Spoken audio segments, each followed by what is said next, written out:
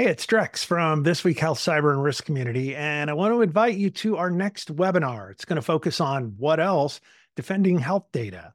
I'll be chatting with experts from Rubrik and Microsoft. Register right now at thisweekhealth.com/rubric webinar. That's all one string, RUBRIK webinar, thisweekhealth.com/rubric webinar. See you online soon. Today on This Week Health. That's an interesting point because it does get back to this labor shortage. It's like, well, if you're going to take over something, you can't just help someone who's got a job to do. You have to take on the whole piece of that work.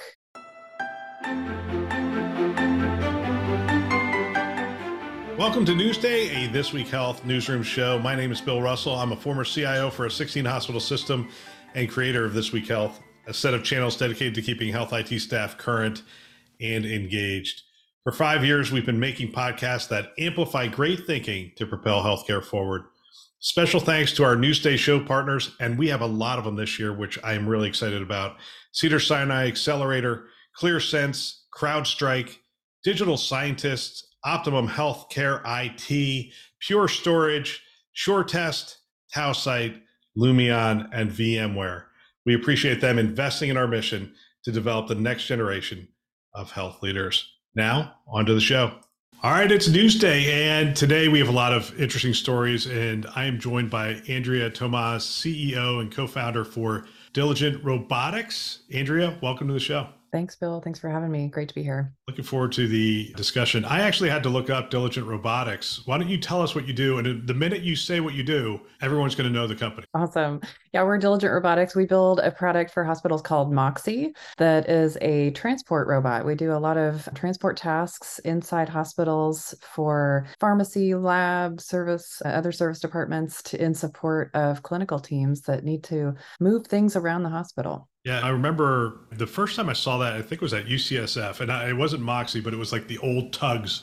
They were just moving around the hospital. I thought, man, that's amazing. But yours don't look like the old tugs anymore. They actually almost have personalities. Yeah, we like to say the next gen of robots that really are meant to work in close proximity and kind of side by side with busy teams of people. That's our vision, is people plus robots make really the best teams out there in the workforce. And Moxie is a great example of that, kind of taking on some of the low-level transport tasks that we don't really want people spending their time on. Yeah, which gets us straight to our first story, which is Kaufman Hall report. Workforce issues remain key challenge for hospital performance.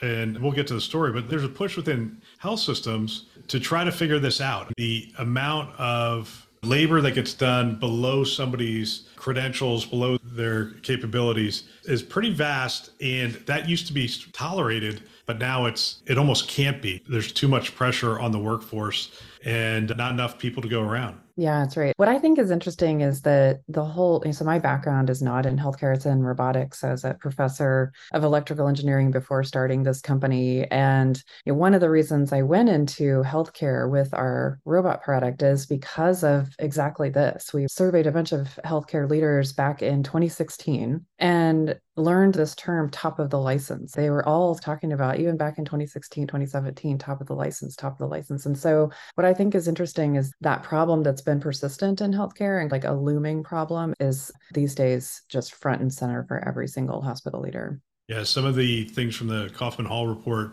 98% of respondents are pursuing one or more recruitment and retention strategies. We've seen that over the year. 90% have raised starting salaries or the minimum wage. And when you're talking about transport, is that minimum wage or slightly above minimum wage jobs?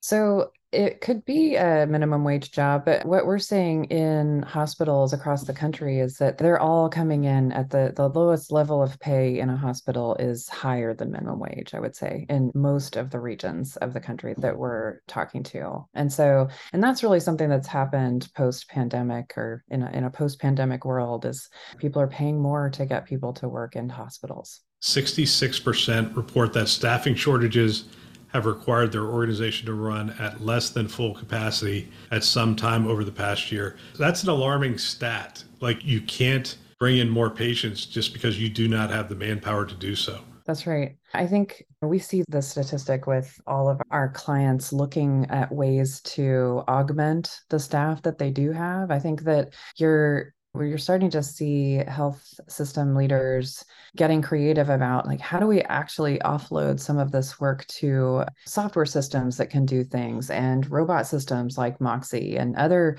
operational changes, so we can just like take some of the burden of the processes that we have in place are maybe not the best ones that we're having people do, and how do we get more efficient with the people that we do have. I think another thing that people are looking a lot at is the care model mix, like the skill mix of people that you need to keep a bed staffed. Is it, how many nurses do you need? How many LPNs? How many techs? And then maybe how many virtual nurses? And how many robots? Like, so if you think of it as like a mix of resources that you're bringing to bear, I think we're starting to hear more and more health systems talk that way about it as well.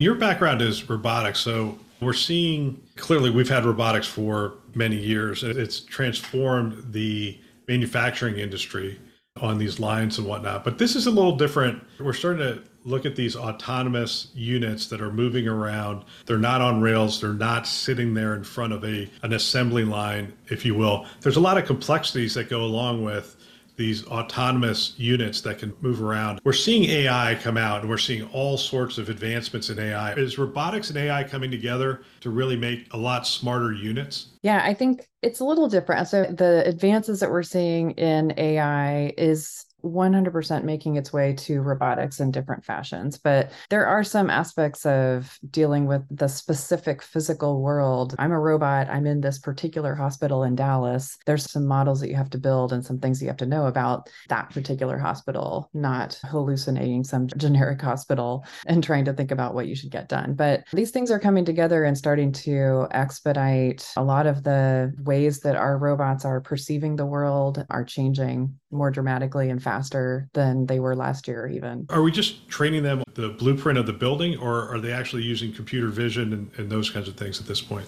Yeah, so Moxie robots are trained on the environment. So we call it, our approach is learning from demonstration. So you bring the robots into the hospital. Some of our implementation staff will drive them around for about a day or so. You drive them around and show them everywhere that they're going to work, including any doors that they have to open or elevators they have to ride. And so there's some specific kind of learning sections around like the map of the environment itself and all of the things in the environment that the robots need to manipulate. And then once those models are built, we have like our kind of core technology is a software and control system that operates with the expectation that there's going to be people around and that the environment's going to change. And just because I built this map yesterday of this hallway, today I might see a wheelchair over here, or I might see a bed over there, and that's okay. And so the robot knows these are expected things to happen in the environment. Yeah, and all of that kind of perception is something that has to happen.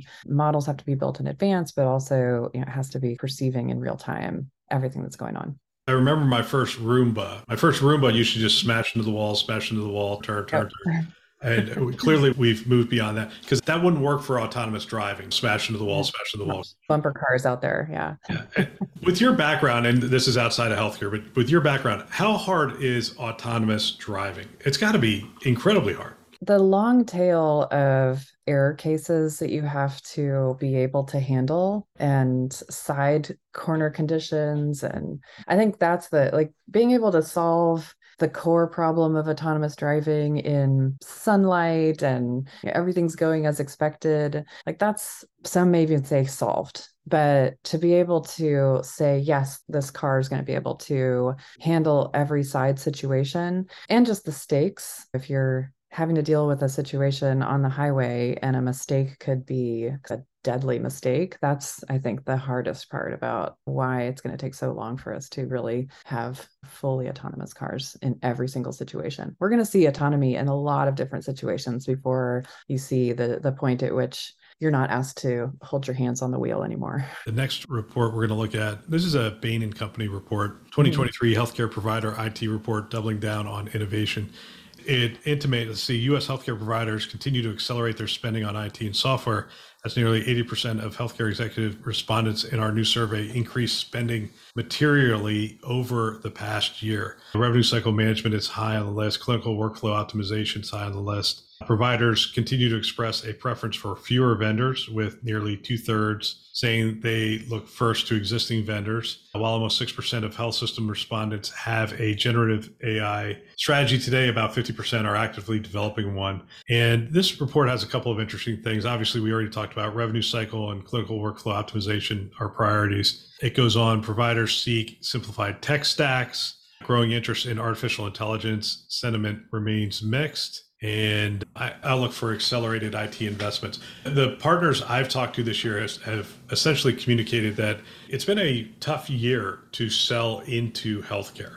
Everybody is, if not pulling back, they're at least slowing down to see if we will ramp out, and what the ramp out of what I will call a multi-year negative. They're waiting to see what it's going to look like before they come out. That's not to say that they're not spending millions and billions of dollars, because healthcare spends that kind of money, but they're not spending it at the rate they were, say, 5 years ago. That's right. Yeah, I think the words that we've heard a lot are, this is a year of financial recovery for a lot of health systems, and they're really trying to get their ducks in a row. And then we've seen that there's two sides of that coin, because in some ways, investing in automation and technology that's going to be helping with some of this optimization can be seen as really helping with that financial recovery, especially if you're not on the extreme end of that financial recovery. I think that was the article that was also talking about interest in offloading full services to automation or technology. And I think that's an interesting point, because it does get back to this labor shortage. It's like, well, if you're going to take over something, you can't just help someone who's got a job to do. You have to take on the whole piece of that work in order to actually have a hard kind of ROI of that technology. And so we're definitely seeing that in robotics. And I think that's where the generative AI piece is coming in too, is being able to provide full services with software, not just a helpful service. I'm finding that organizations that have a clear value proposition tied to some aspect of efficiency or efficiency growth, essentially, are getting a good solid hearing at the organizations. And then if they can prove that out, and there's an acceptance for it. If the ROI is under a year, it's yes, let's go, let's start. If it's 2 years, there's a conversation that needs to happen. If it's 3 years, that goes through the normal long conversations and gyrations it normally does in a health system, which for startups like yours has to drive you nuts. Because I've talked to a lot of people, they're just like, man, the sales cycles are still so long in healthcare. Like you have to, just when you thought we're ready to go, it's like, well, could you come in and talk to this group of people one more time? And you're like, okay, yeah, we'll absolutely talk to them.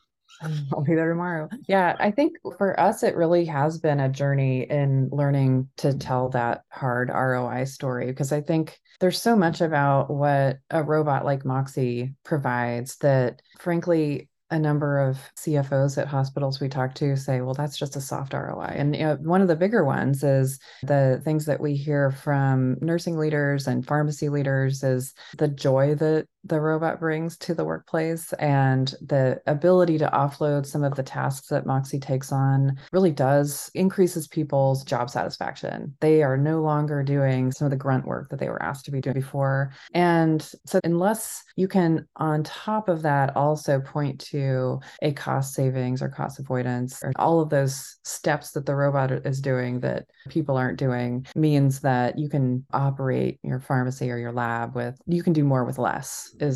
People are looking for both sides of that coin, for sure. I've seen your robots are really well designed. They look really fun. I don't know if they are fun. Can they play cards or anything like that? No, they're a very specific robot. We actually tell people, like, specifically, Moxie's not going to stop and chat with you. Moxie's got some work to do. At a children's hospital, I would think they're fun to have around. Yeah.